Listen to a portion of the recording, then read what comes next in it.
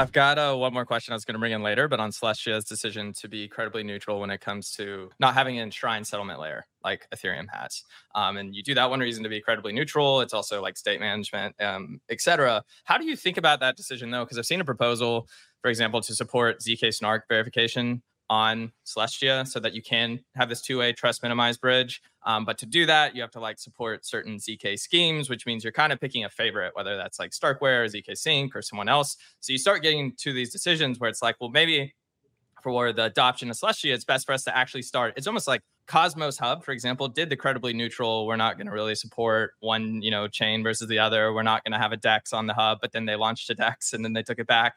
And now it seems, again, they're actually being less credibly neutral by picking like 10 chains that they're going to support. And they're almost like crowning a DEX, for example, doing that. So I'm just curious, what are your thoughts on staying credibly neutral? Like, do you think that was the right path? And I don't know, how do you see that going forward? 1000% the right path. I think,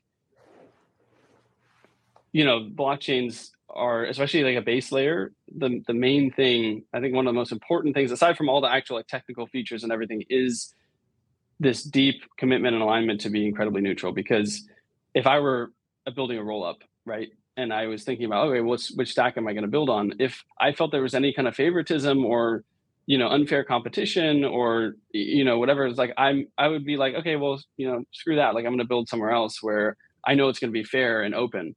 And so Celestia is deeply, deeply committed to this idea of credible neutrality. In regard to the ZK opcode thing, I think what's important to clarify is that the reason that we want to have some form of very, very minimal settlement is so that we can actually bridge the Celestia token up in a trust minimized way to rollups. We don't want to be used as like a settlement layer, like, people should start posting all their proofs there just to like get final security. It's more about that feature of like, we want to be able to take the token and bridge it up in a trust minimized way. And so we're going to keep that very minimal and be very clear that that's our goal. And we're not trying to compete in like the settlement domain necessarily. And you're right that like choosing whichever like proof system we choose to support could like sort of crown a winner or whatever. But also there's another way of looking at it, which is that a lot of these proofs can be proven within each other. So like, let's say you're using a different kind of proving system, you could wrap it in that other proof and then post it to Celestia. But I think it's going to be a huge upgrade. And like kind of the idea somewhat stems from Bitcoin, actually, where people have been talking about like adding an opcode into Bitcoin to do the same thing. And you could have ZK rollups on Bitcoin. So one thing I want to touch up on is, while we're on the topic of maybe credible neutrality, L2s on Ethereum have been sort of interesting lately. And what I mean by that is you have the launch of Base and, the bald coin or token. But then Base itself, doesn't necessarily have, it's like stage 0 from L2beat.com, right? And then you have like actually much more further along rollups like Arbitrum. And then you have Optimisms of the world, ZK Sync, Starknets. And then Polygon, of course. You have all these kind of different options. Some of them are further along than others. What do you like? What is your mental framework for looking at these rollups and the state of the Ethereum L2 kind of roadmap? Do you think it's executing well? Do you think they've gotten it right so far? Like, what are your general thoughts? Neel and then Nick. Yeah, my personal view is that OP Stack pushed adoption a little bit too fast, too early. Just because I don't think that the state of their tech is in a position to be trying to convince people to use it at the scale that they're pushing it. And then the other thing that I think is a little bit misleading is just that a lot of the apps that I think they're pushing people to use on OP Stack don't actually economically make sense to run on OP Stack, at least as it exists right now. So, but I also recognize that OP Labs has been working toward fault proofs, and I think that they've been doing some really good work in that direction. But I think it's also important to recognize like the great work that Arbitrum has done. They recently enabled fault proofs, or Fuel Labs, who has had fault proofs for God knows how long. So I don't want to discount that. Yeah, my perspective on it is that, look, one thing about modular blockchains is that they are technically extremely ambitious, because data availability sampling super hard to build in practice and scale. Rollups and like fraud and ZK proofs are really, really hard to build. And so, and there's just so much work that still has to be done. And so, rollup tech is still very early. That the whole modular stack is very early. And I think we have to be careful of not obfuscating the risks and being very upfront and transparent about the actual security of the system. So I think that's what's really important. I think that's part of what people are kind of like, getting up in arms about, is like feeling like, hey, you're not being intellectually honest about your tech. And I think that's actually a very healthy thing. And we need to keep each other honest because like, otherwise, we have a responsibility, because the users are in some ways trusting us to do our homework and to like secure these systems in the way that we say. And overall, I think one of the surprising things is that I think that the speed at which ZK rollups have come onto the scene, like Polygon ZK EVM, what Starkware has done, and even ZK Sync, are all like super impressive and like way ahead of schedule, in my opinion. And I would like the kind of the selling point of optimistic rollups was like, oh, well, prod proofs are going to be so much easier to build. And, Arbitrum obviously has really great tech. The stuff that Optimism is doing around Bedrock, like, and making like the proof system super modular so they can even actually adopt ZK proofs, is really inspiring. And so like, it's not zero sum. And I think people should just like give it time and just be intellectually honest. And we'll be fine in the long run. It's a really good answer, Nick. I've listened to a number of your podcasts. You're way too nice all the time, but also insightful. So you're honest the whole time. So I appreciate it. I think a good analogy for me, which you see probably on Twitter, is how crypto is like building software, but with like hardware responsibilities. I've worked at like 2 different tech startups, and if people using our products saw what was going on every day, there's no way that they should or would pick to use it. But with crypto, it's kind of the same thing. It's just there's actual like money on the line in smart contracts, so it feels different. I do want to touch on Kyle Somani's piece on just a few of the critiques of modular blockchains and maybe things that are looked over. But before I get to that, I just want to give you like the opportunity of maybe say like, why would a developer go with the modular approach? It's obviously very difficult to build. I've heard about Celestia for a long time now, and I've like been really pumped up about it, but I don't think we're on mainnet yet. So it's almost like all this work up front, but there's a reason you're doing it. So from a developer's perspective, like, why is it exciting that you could, have access to these modular parts? Well, first I want to start by acknowledging the merits of Kyle's piece, because I think maybe there were some uncharitable interpretations of it. I like that. So it looks like he did his homework, and I think that's really cool. And modular blockchains don't really make things faster. That's true. They don't necessarily make things cheaper. These are some of the points that he raised in his post. I think the parts that he misses is he talks about what's theoretically possible on an L1 if a developer works around the constraints of it. But to me, it really comes back down to ownership. And it's like, when you own the blockchain yourself, you don't need to jump through hoops, or you don't need to work with the core developers. You can just push a change to your execution layer. And it's because it's yours, you're the one who now gets that functionality, and you don't have to worry about convincing other stakeholders other than your community.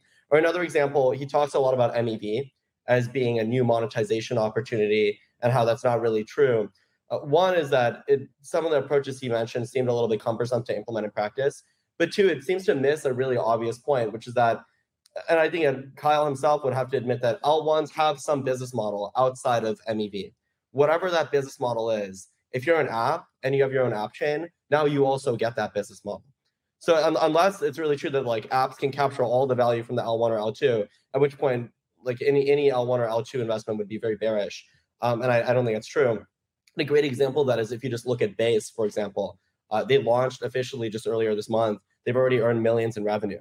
Base, if they deployed to Ethereum or to Polygon, they would not have accrued that value. They wouldn't have been able to capture that. And the reason why they did is because they're a big enough organization that they were able to draw developers around them. And it's like the ability for an app to actually turn itself into more than just an app, but also an infrastructure and an ecosystem where they can accrue the value that they're actually driving. So that's the way that I would probably reframe the piece. And I think that there's someone on my team who's actually writing something up more thoughtful. But yeah, that's the synopsis. Yeah, Anything I'll jump in and say that I felt like Neel said, Kyle definitely did his homework, and when I read through the piece, I was like, these are solid points and solid arguments.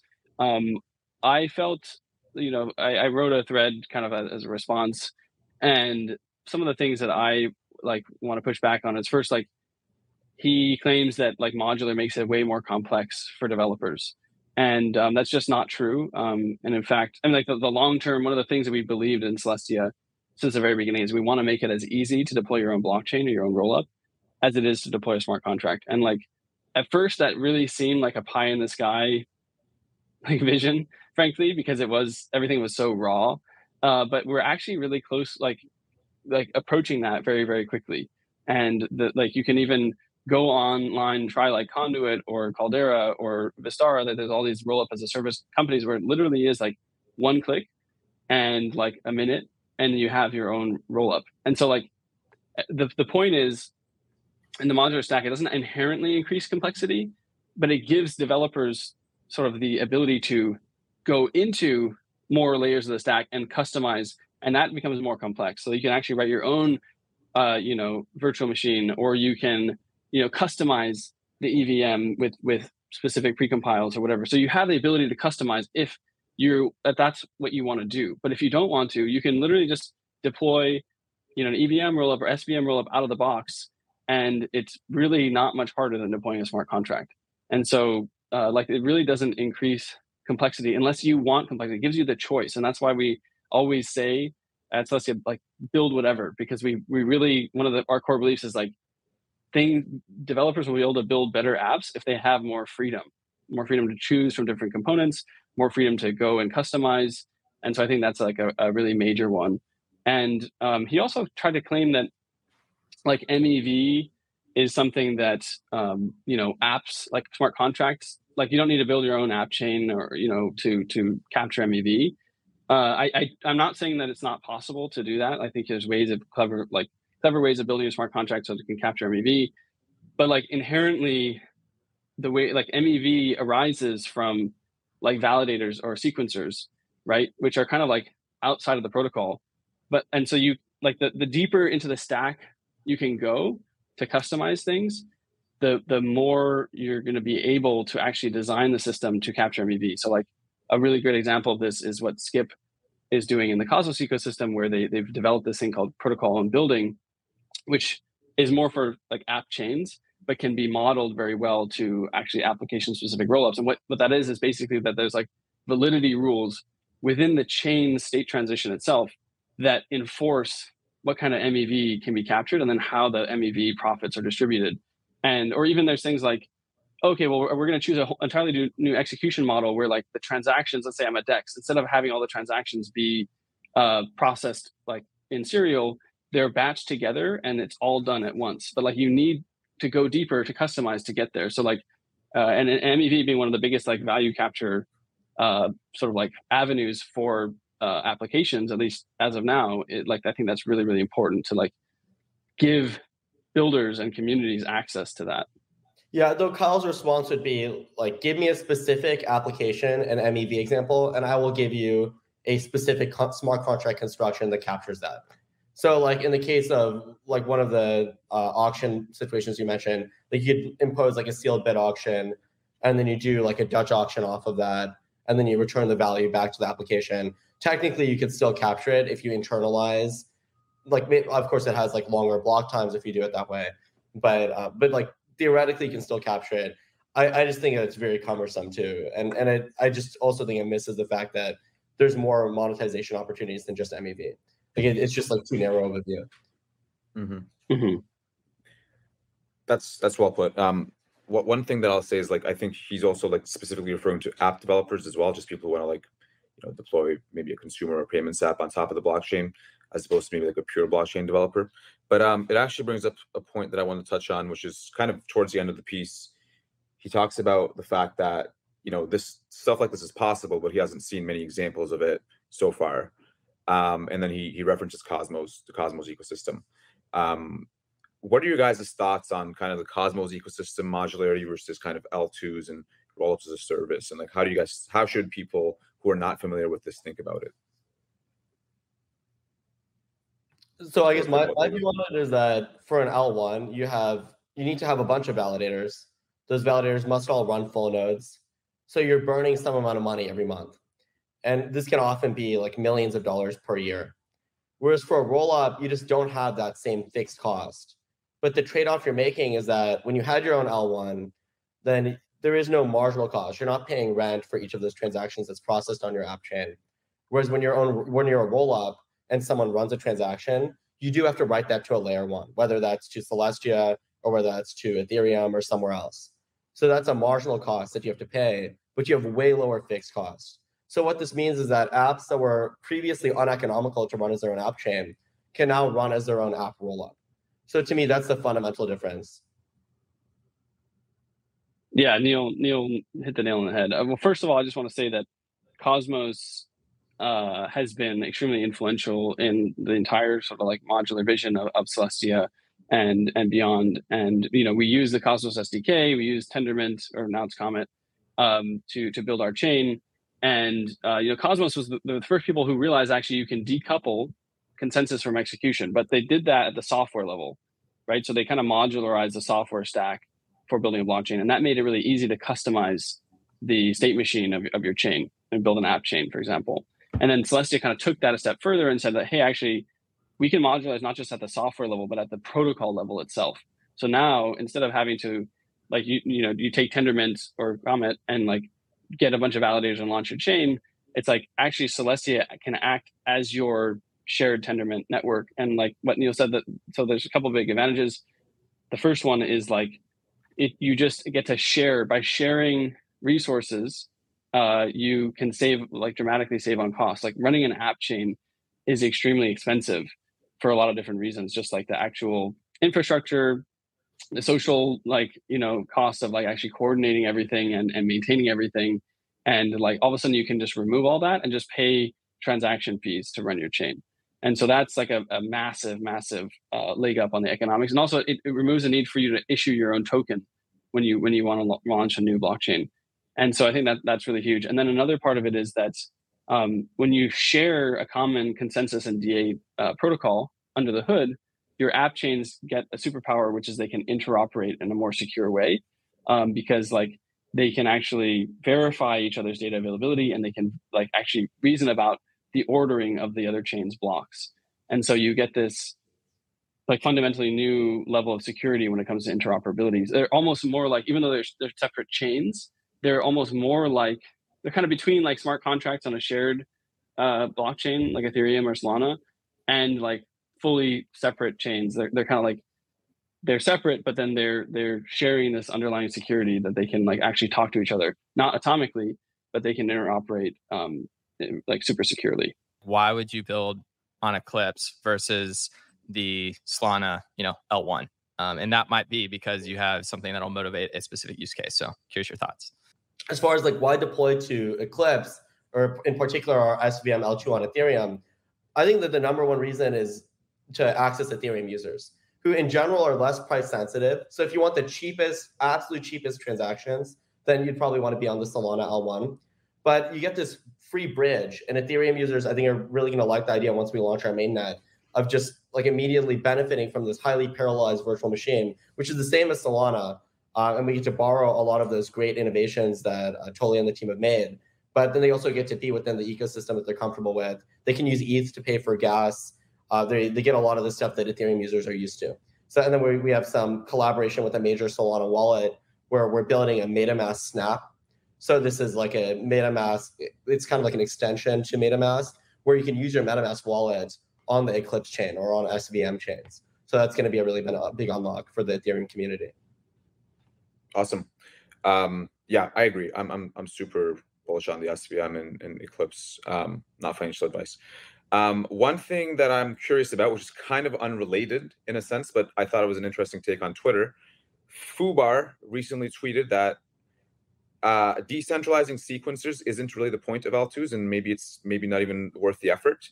What really matters is getting rid of multi-sig control and proofs. Yeah, there's some cases where, so what are you really giving up when you have a centralized sequencer? You don't give up safety or liveness in the formal sense. Of course, you give up liveness guarantees in a short term, because usually the way that you regain liveness theoretically is through some sort of forced inclusion through the L1, which probably has longer block times and blah, blah, blah.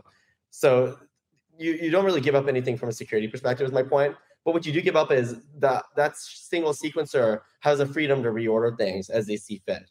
And they can continue doing that indefinitely. So that's the way that I see it. And for some DeFi applications, I think that'll prove to be really difficult because you don't want the sequencer to be trusted in doing that. And it'll end up being like a really profitable avenue, assuming that one sequencer has a lot of really high value order flow.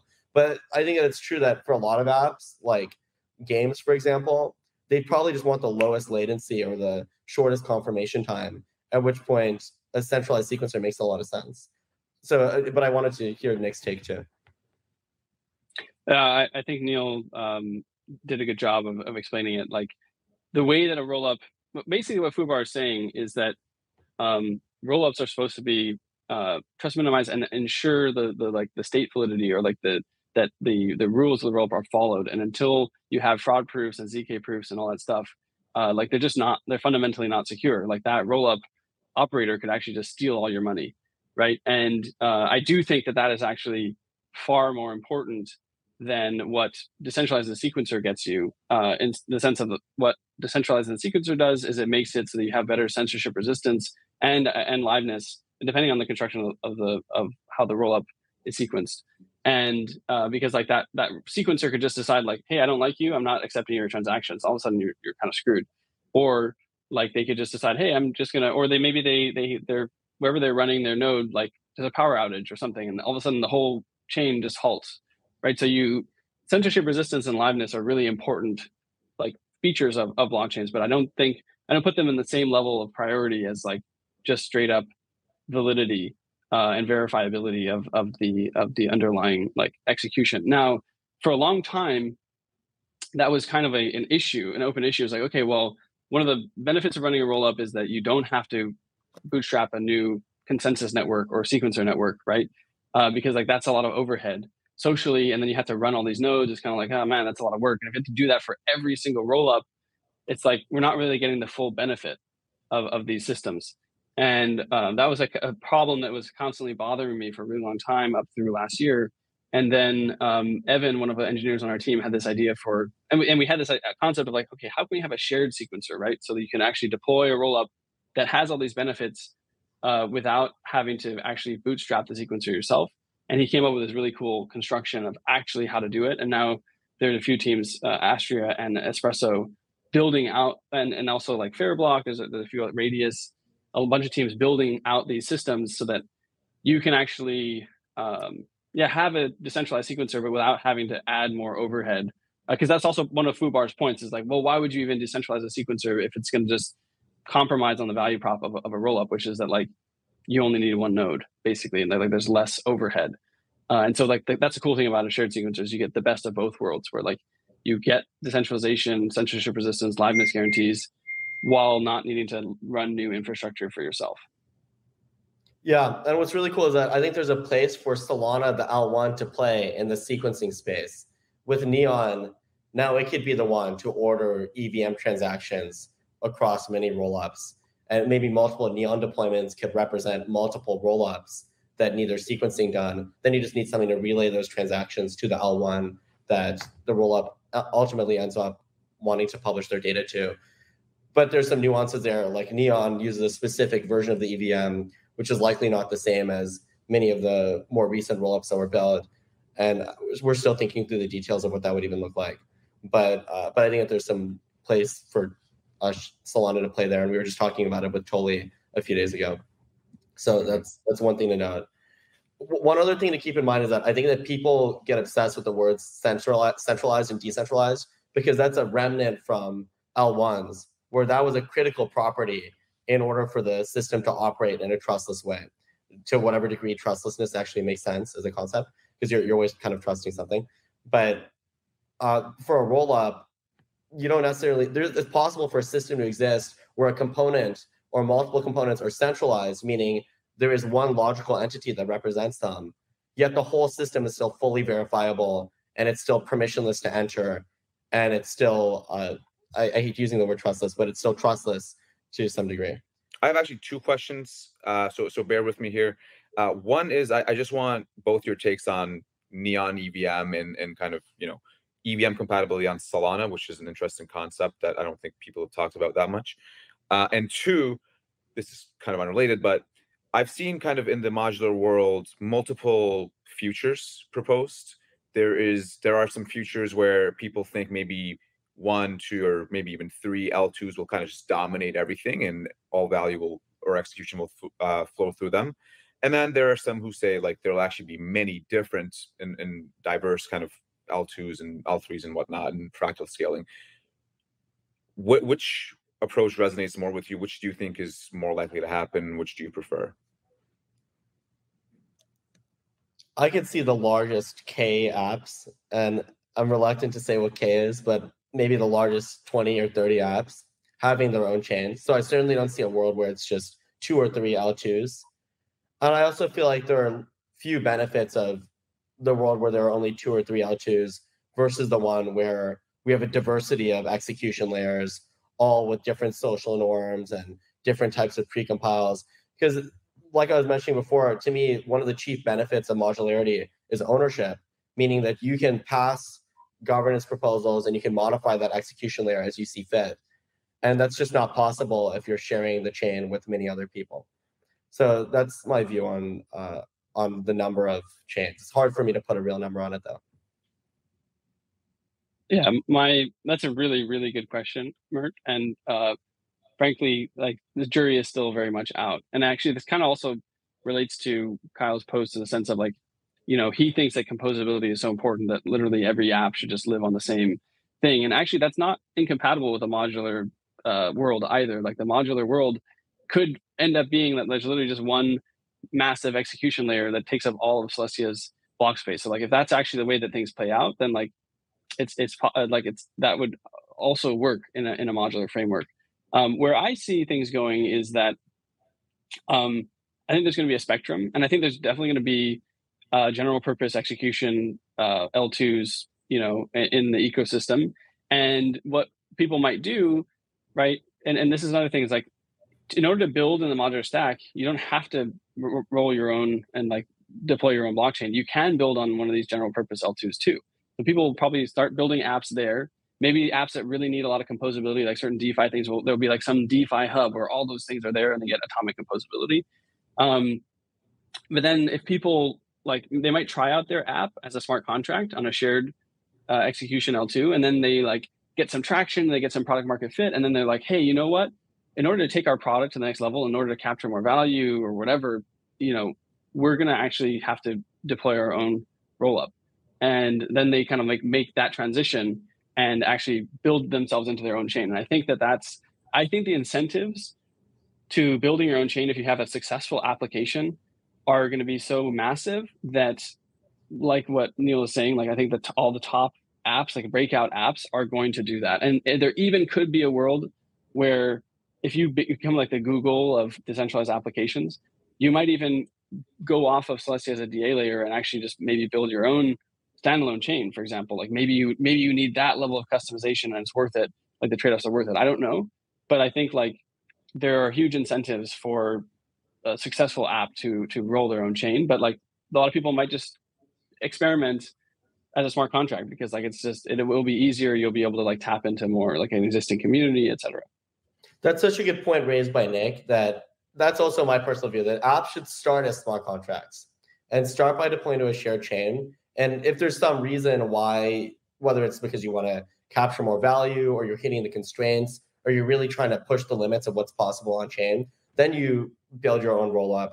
And like Nick mentioned, there's some amount of transaction volume where that fixed cost of an L1 now makes sense for you to incur because you've sufficiently amortized it. If you're running hundreds of millions of transactions per year on your chain, it probably does make sense for you to be an L1. So that's one thing to keep in mind. I want to get into like network effects and value accrual.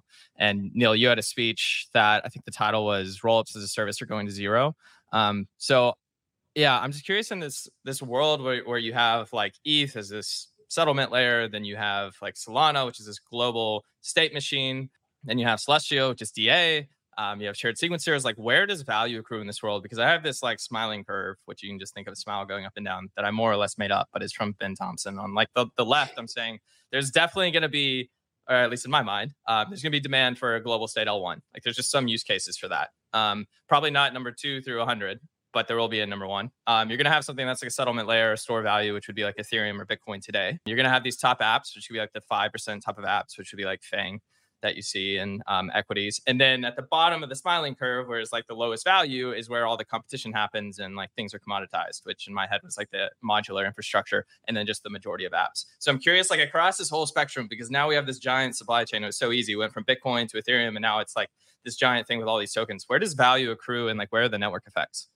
I was trying to make sense of the smiling curve, but I unfortunately didn't have enough time to think about it. But I was trying to think about what are the economic first principles that led to that smiling curve construction. And I can see why the top of the stack should have some pricing power or should be able to maintain some value accrual, because assuming that there's some stickiness there, then the bottom components should be able to be swapped out. That was my thinking. But I wasn't sure about the rest of it depends on the application too. Like, I'd argue that Uniswap as an AMM on the ETH1 to some degree is kind of stuck there. Like, they can't just fork and deploy to their own rollup and bring the community with them and necessarily get that same amount of volume. I think that's a bit of a misconception. And the reason why is because the liquidity is on the ETH1 and they're the winner there. Whereas if you look at some of these other chains like Arbitrum, GMX is the winner. It's not Uniswap. Yet Uniswap is deployed there and Arbitrum wants them there. They've given them millions of dollars of incentives. So that's like one thing. It's like depends on the type of app. And I think that something such as an order book or a perps exchange or something is much better suited to switch the pieces under the hood and just swap their UI. I think their users are going to be much more receptive to that than trying to convince your LPs who have already put their money into a specific blockchain to now move to some other chain which you control. I think that's less likely to get traction. So it depends on the app. It depends on the stickiness of the given part of the stack. And it also depends on how much that part of the stack is worth. So in that post, rollups of the service are going to zero. The reasoning that I went through was basically going through the functions of a blockchain that Nick was talking about: execution, consensus, DA, and then I also threw in settlement because it's popularly cited as a function of a blockchain. And I point out that at least for optimistic rollups, settlement gives very little money back to Ethereum. And to me, that's not really the advantage of Ethereum, or the advantage to Ethereum of being a settlement layer. The advantage to Ethereum is that now they've increased the moneyness of ETH, and everyone's using it as the lingua franca, and they're using it to pay fees, and therefore everyone's sitting on ETH. I think that's what a lot of people do, because there's no reason to convert to USDC and then to ETH every time you need to do something. It's just impractical because it's the denomination for so many items that we buy. So I guess that's the store value point that you were getting at, Garrett, when you put that on the far right side of the curve. And I don't know if that's really value capture so much as value, calling that value capture, I think I have to think about a little bit more. Like, what does it even mean to capture value? And to me, it means when a user pays a fee, how is that fee split across all parties? And ironically, Ethereum itself makes very little of that fee, assuming you're using Celestia for DA and you're using a rollup on Ethereum, but the whole fee is paid in Ethereum, and therefore Ethereum still benefits. So yeah, we're interested to hear Nick's thoughts, but it's something that it might be something that we just need to see in practice, what users have the most sensitivity to and where they have the most demand elasticity. Yeah, well, I was very surprised when Neel he tweeted and shared the thing that like Ethereum makes something like $5 a day or something in settlement fees or whatever. I was actually completely blown away. I was like, I mean, I knew I had a feeling it would be like pretty low because like, you know, you just post some data to Ethereum. That's all you do, especially if this is for optimistic rollups. But like $5 a day, I was like, wow, that is like so minuscule. Yeah, it's like the order of 30 to 64 bytes posted fairly infrequently because like it's 2 weeks challenge period anyway. What difference does it make if you're off by 1 hour? Sorry to cut you off. Mm-hmm. Yeah. But anyway, you know, for the way that I see, I guess, value accrual and sort of the economics of all these chains to work out is that I actually, in some ways, block space is a commodity, but in a lot of ways it's not. And I think so. Like what block space is to me is like this. It's like a consumable good where it gets produced by a protocol, and then people decide like, hey, we want to run our application on that block space, and they'll make that choice for a variety of different reasons. Some of it is just like the raw cost, the security and decentralization of it, like how verifiable it is. There's like all these like dimensions of like why they're choosing to consume certain block space and not others. And the question you have to ask is like, well, are any of those dimensions of choosing to use this given block space, do they have any network effects around them? And I think when you go down that path, you realize that there are a few, but like, I think the most important one is that kind of what I was getting to earlier, which is that when by like using a shared DA layer and consensus network like Celestia, you're now kind of tapping into like a broader ecosystem. So there's actually like this, you become more closely aligned and like easier and more secure to interoperate with the whole universe of rollups that are built on top of that same shared DA layer. So you start having like as the ecosystem grows, you start having a larger incentive to deploy there.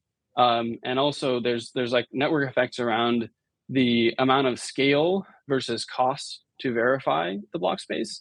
So the way that light nodes work sort of in a DA sampling network like Celestia is that the cost to verify the block scales as the square root of the block size. So as you get into bigger and bigger block sizes, your chain can support more and more throughput for less and less additional marginal costs on users to verify it. So then like once you kind of get to scale, if someone else is trying to build a new DA network, like those users that want to verify it actually end up having to pay more to verify it per unit of block space. And so I think that you end up kind of getting these like economies of scale. And so I think for those two reasons, and there are a few more, like there will be strong network effects, and like block space is not commoditized. Like I'm not just going to have like, some random dude like, hey, I made a DA chain. Like, why don't you use my block space? Like, we've also seen that not play out practically even in like the monolithic realm, where people like, you can make a copycat EVM chain, but people aren't going to want to use it for similar reasons. You have this trade-off, or like these two opposing views. One is like the fat protocol thesis, and the other is the sort of like fat app thesis. And the fat protocol thesis is like, well, the underlying L1 is going to be able to capture all the value because that's like kind of they have like the ultimate power over all the MEV or whatever. Like they kind of are like the last buck. And then the fat app thesis is like, well, actually the applications are the ones that are going to be able to capture those value because they're closest to users. And I actually see the modular world as sort of like a synthesis of those two worlds, where like there will be value that accrues to the infrastructure layer for providing like selling block space. But rather than trying to limit the scarcity of the block space to extract more value from users and applications, it's about actually providing extremely scalable and abundant block space so that people don't have to pay exorbitant amounts, but there's still like a healthy margin for selling that block space. And meanwhile, then the rest of the value capture can go to the applications. And I think long term, it's kind of like, we have all these Web2 apps who run AWS or Azure or whatever on the back end, and they're paying some of the profit of the entire stack goes into the infrastructure layer, but then a lot of it also gets captured by the apps themselves. And I think that's kind of like a good analogy for how to think about how it would play out at least in the modular stack. That's the way I see it. Yeah, I guess we've never seen an L2 switch DA layers. Maybe we have, maybe Nick would know better. But if you just look at the way that these L2s calculate the gas fee for the user, they have some oracle for the L1, and they take that gas fee or the price for block space, that estimate, as an input into their price calculation. So that tells you that the L2, at least in the short term, is not elastic in its demand. It pretty much pays what the L1 tells it to. We'll close up here in a moment. I have one more question that I wanted to ask both of you. In one of Kyle Somani's papers, actually about 2 to 3 years ago, when he was first talking about Solana, he talks about like how If you're an enterprise, it's a big deal to pick the right tech stack, because if you pick the wrong one, it's very hard to switch, et cetera. And you need that consistency. And you also know that it's going to be able to scale in the future to support your business. When you think about institutions, both from your experience today and also just how you see it over the next 10 years, do you see them like Coinbase today is talking about payments on Ethereum, which is extremely expensive and rather slow when they could be on Solana and using like Solana Pay? You have like one dependency layer. Whereas if you go this modular route, like, do they just spin up their own blockchain, their own data availability committee, where it's like, okay, we get to control everything ourselves? Or do they actually use, like, we're going to use this shared sequencer, and then we're going to use Celestia for data availability, and you have all of these different dependencies? I'm just wondering, from a practical perspective and what you're seeing today, where do you think these institutions, which we will need eventually, what do you think they'll use? Some of the largest players that we've talked to, particularly game studios, I've had the same exact experience where they say, we're going to build our game on Ethereum. And in my head, I'm like, what are you doing? Like, that game's not even no one's going to use it because it's going to be so expensive. But they're very risk averse. And then another value add, and this is kind of a benefit of modularity for games, but it's that they don't have to pick a specific vendor if they're on their own rollup. Now they see themselves as de-risked, because even if the L1 implodes or something similar to what happened to me when I was building on Terra, if you're on your own rollup, then that's a little bit less of a risk for you, since theoretically your chain is still running and you can move elsewhere. My view on this is, and I've been saying this for a while, and I felt kind of, I feel like this thesis has been increasingly validated, especially with like the launch of Base and some of the newer like OP stack launches, is that enterprise users are actually the perfect like sort of customers for rollups and for modular blockchains, because they want the things that rollups provide. Specifically, they want more control and they want more customizability, and they have the resources and they have the user base, but they don't have to worry about being fragmented from an existing ecosystem. Like Base doesn't need Ethereum, doesn't actually really need to be part of Ethereum to like get users, or like, other like PayPal, let's say, if they were to do their own rollup, like it's the same thing. Like they have a users existing, like they don't worry about that stuff. They can spend the money to do the development work to build their rollup. And in return, what they get is this like dedicated like instance that is customized for their app, providing a really good product experience. And they get more control too. Like they can, bake in KYC, or they can make it, free, or like have some kind of paymaster thing so that they pay fees on behalf of users, or there's all these different like customizations they can do.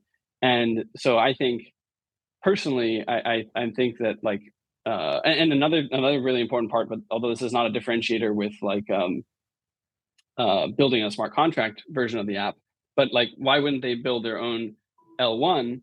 Is that like, if they built their own like L1, like an app chain like Cosmos, they'd have to issue a token. Like they would have to run more of the infrastructure themselves. And then that's all kind of like this legal gray area. So it's kind of like, they'd rather just avoid that. And that's the beauty of doing a roll up, is like, you don't actually have to issue a token. You don't have to run an L1. It's much, I think, well, in some ways there's still like risks, obviously, but like, I think it's less risky. So to me, I think we're going to increasingly see more and more enterprises going the route of rollups. All right. So we've done some solid thinking this episode. Thanks for your perspectives. Now we're going to get a little bit more lizard brain. I'm just going to ask brief questions, brief answers in rapid fire section. Obviously, feel free to expand. And then we'll just go Neel and then Nick in order every single time. Okay. How do you explain what you do to your parents? I don't. My parents have never understood what I do. Even when I was at Citadel, they asked me, what are you doing? And they were so interested in electricity and commodities. They weren't really interested, but at a high level, they were just curious what I was spending all day doing. So I wrote a blog post called Explaining to My Parents What I Do.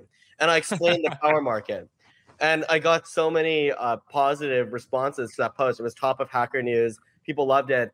And then I found out months later, my mom didn't even read it. She read like the first sentence, and then she gave up. Neel, you should send that to me and I'll put it in the show notes. Oh, thank you. Yeah, I'll send it right now. Okay. Nick? Yeah, I on my end, I remember when I first actually read the Lazy Ledger white paper and was just like totally just consumed with passion. And I tried to explain it to my parents, and I must have to them been like the meme of the guy with the whiteboard, you know, and like all the pins and like, you know, because they were just like, okay, we can tell you're really into this, but it makes no sense. And so I kind of like fall back on this idea of like, you know, I'm what we're building is a way for like to scale trust for humans using cryptography, and that'll kind of like form a new fabric and a new way for people to interact and sort of cooperate on a global scale. So that's kind of what I say, and that's also very vague, but it seems to at least make a little bit more sense. What are your favorite 3 apps in all of crypto? I think that Uniswap is king to me for its simplicity, because there were other AMM constructions before it, and I thought that that it's part of the reason for its adoption is because it's so easy to understand what's going on, and obviously they've gone beyond that, and it's inspired so many things. I think Helium's a great idea, and it essentially created an industry of decentralized physical infrastructure networks, which I personally am very bullish on. I recognize it's a bit of a bet, and if you look at the economics of it today, maybe it's not super sustainable, but that's the whole idea. And I think that people miss the concept of depends, which is you allow for wild speculation on the token, and you can use that speculation to make the network real, and it makes it a thing. And it's like a weird type of company where you release the stock on day one and let people buy it, and then they pay for your services in the form of the stock. It's just hard to make sense of, and people keep comping it to Web 2 stuff, and I think it's a completely broken way of assessing crypto protocols, and it's not the right way of modeling it. And then the last thing is probably, this is like a controversial one, but I think that the concept of Axie reached so many people, and it did more for mainstream like crypto awareness than probably the vast majority of like what a crypto maxi would call is like, oh, this is like a good app, it's doing good things for the world. I thought Axie overall actually did do good things for the world. And what they did was they raised awareness. They're trying something different, whether it's economically sustainable or not. They hit the limits of scalability, and they were forced onto their own roll-up/side chain. These are all very bullish indicators to me. Yeah, I'd say, well, so my first 2 are a little Cosmos-centric and DeFi-centric, but I'm a big fan of Osmosis, just because I really love, they're sort of like, to me, validating the app chain thesis in the sense of like, they have really kind of integrated all these pieces and are building the equivalent of like a SEX experience, centralized exchange experience on a decentralized exchange. And like, there's like, you know, deposit and withdrawal. And I really like that as an idea. And I think someone needs to build something like that long-term, where like, you know, people aren't using Binance, they're not using these centralized exchanges. Instead, like they're using a decentralized exchange, but that gives the same thing, because we can't have another FTX again, right? Like we need to learn and like evolve. And that's, if we can't do that as like a baseline, then we've kind of failed, in my opinion. The next one is Somani, because I think just, it's so clever what they've done. So they've built sort of like, it's sort of like a, you know, yield, sort of like a earn vault platform, but instead of building it natively on Ethereum, and most of the strategies aren't deployed on Ethereum, but it's like a dedicated chain. And by being its own app chain, it's able to execute strategies and have another layer of like security and sophistication that you couldn't do. So I really love that, and people should check that out. And the last one, I would say, I would have maybe said something like Axie, but I'll just like say DeFi Kingdoms, partly because you know, I used to be part of the Harmony team, and that was a really big breakout app for the Harmony chain. But DeFi Kingdoms, it's just really cool. Like gaming in general, I'm very like bullish on, like sort of the intersection of blockchains and gaming. And I think DeFi Kingdoms would like explore like a new dimension of that, that was like kind of like DeFi plus gaming dynamics. And I think there's something there, you know what I mean? Like in-game economies and DeFi, I don't know, someone's going to crack that code at some point. So you mentioned gaming is a sector you're bullish on, and Neel, you also mentioned Deepin. What is the vertical that you're most bullish on in crypto, and what is the vertical you're most bearish on in crypto? Bearish on in the short term or long term? Because I think that in the short term, I'm just a little bit bearish on crypto gaming, just because the economics of it, at least fully on-chain gaming. Let me clarify. I think there's versions of crypto gaming that make a lot of sense. But fully on-chain gaming, the value of the transactions is just too small. So I don't see that ever existing in any version of an actually decentralized blockchain. But that might be okay. If you want to use the blockchain as this read-only API and you want to interoperate with all the rest of crypto, and you get to have assets that can be ported out of the game and stuff like that. And to some degree that exists in Web 2, like with Steam Items API, and there are API, EVE Online has something like that. So I guess my point is that it depends on how you view the purpose of the blockchain for that. But I'd say decentralized, fully on-chain gaming, I'm not super bullish on. And I'm very bullish on the deepen category, just as a whole. And I like that stuff just partly given my background in commodities. A lot of those guys come from a commodities background, so we can nerd out on power and oil rigs and stuff like that. And they often don't come from a crypto background. So that's our opportunity at Eclipse to be those infrastructure experts and tell them what's really not needed or what's the right construction given what they're building. So most bearish, I might say something like real world assets, not because I actually think that it will, I think it's like a very good use case. I guess what I worry about is like, it just seems like it's going to have a lot of like regulatory sort of like headwinds, and like that's, in DeFi in general, like the regulatory side of it is going to be, I think, really challenging until we get like clarity and we can like be above board, and like then we'll be able to actually onboard people and scale it up. But it's like going to be a challenge, and I think real world assets are really good. Like within DeFi are like specifically really challenging for that exact reason.